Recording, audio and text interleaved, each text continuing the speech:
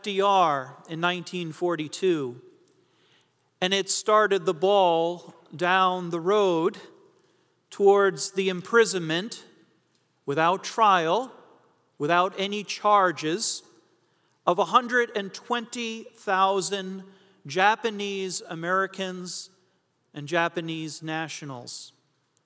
2/3 of all these people were U.S. citizens, having been citizens in this country between 20 and 40 years. George Takei, actor Mr. Sulu for you Star Trek fans, remembers the experience. He was a 5-year-old boy when it happened. And he and his family were rounded up, as were all of the Japanese Americans that were in the West Coast. And he was put on a train that had armed soldiers in the front and the back of every car. And they were transported from LA all the way to Arkansas and the swamps there, and a prison camp with barbed wires and sentry towers. After the war, his family went back to LA, and there, because they had lost everything, because they were taken away so unjustly, they lived in the slums of LA, and it was there that his rest of his childhood happened. And he remembers the discrimination, the housing. He remembers the ability of not finding work because you were Japanese American. Not a single Japanese American or Japanese national was ever found guilty of sabotage or espionage in the States. And yet, during and after the war, they were clearly the enemy. And you know what to do with enemies. Enemies are to be feared. They're to be hated. They're not quite like the rest of us. Jesus said to those disciples, those faithful folks who gathered around, who he was teaching about the kingdom of God, he said to them, "You have heard it said, love your neighbor and hate your enemy." That was taken as common sense, as what the Bible said. The trouble is, of course, if you look up what is said in the law of Moses, you will never find you should hate your enemy. That's not part of Scripture. Nowhere does God tell us to hate our enemy. And yet, by the time of Jesus, that was just accepted as what good, faithful people did. Who is my neighbor?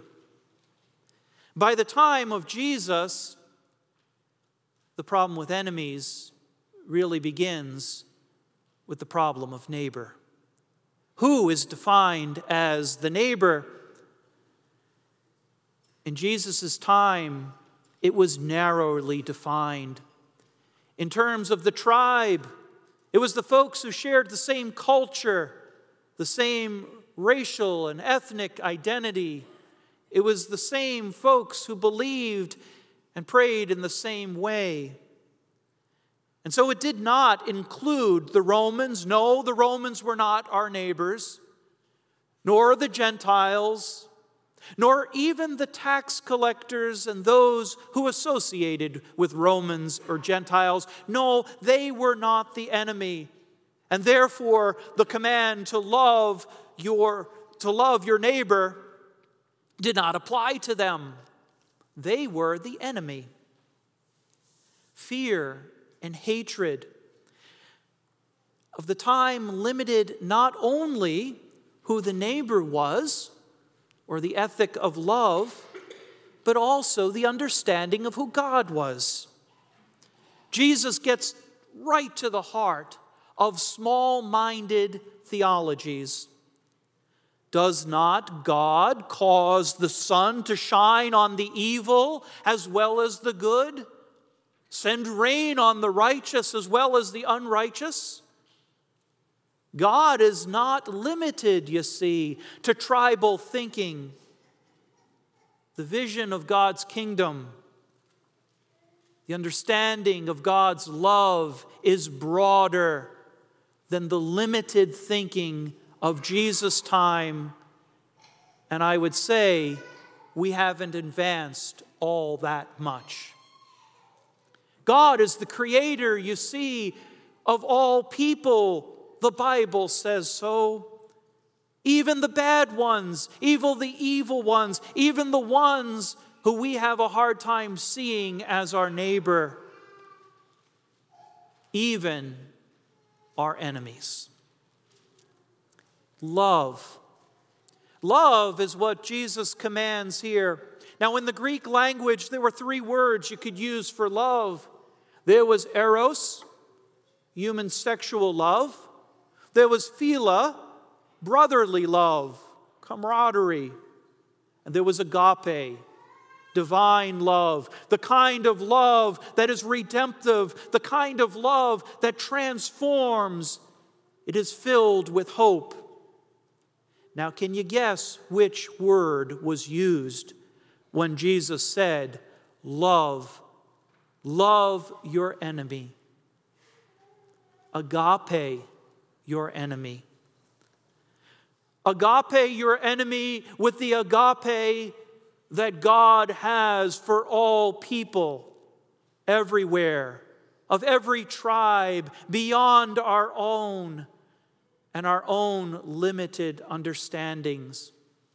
The Sermon on the Mount, you see, shares the kingdom of God. It shares God's broader understanding of what love is all about.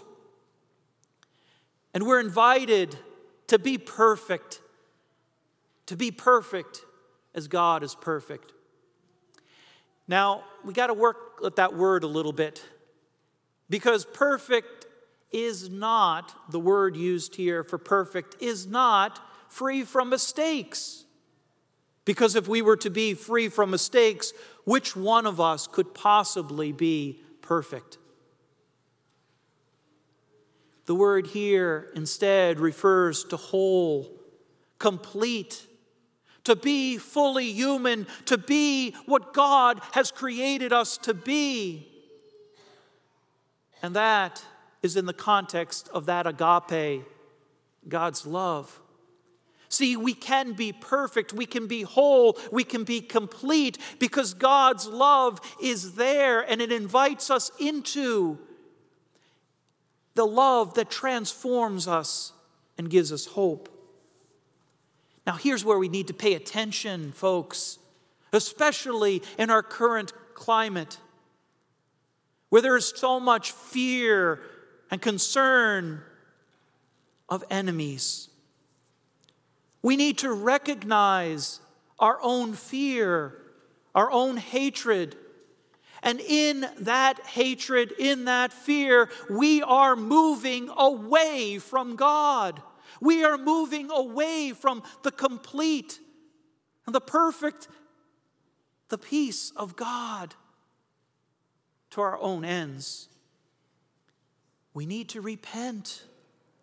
Repent of these emotions, these feelings, these actions, so that we don't get swept up in the hysteria and the violence that they lead to every time. We need today, on the anniversary, the 75th anniversary of Executive Order 9066, we need to repent as a nation for our past hatreds and discriminations that run deep in our soul to this day. This is not a partisan thing. After all, FDR was a liberal Democrat. And yet when he issued that executive order, it was going against God's teachings. And it was wrong. We need to not make the same mistakes again, as individuals, as a nation. Loving neighbors with a broader definition of the neighbor is what Christ involves and asks us to do. Love even the enemies, even if we can't bring ourselves to understanding someone else as our neighbor. It ought not matter when God's agape is in play. Now that's hard work, to be sure, but not to would be to join in the dance of the devil, who delights in the hatred and the dark places of the human heart. It would be stepping in the path of violence, which only spins out of control and results in more brokenness and pain. No, we're invited instead into the love of God, to dance a different dance, to look into the face of the one who is different, and to see in that loving face the very face of God.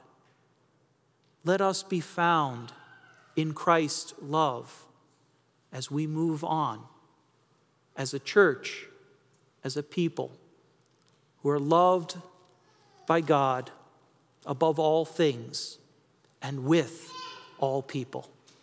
Amen.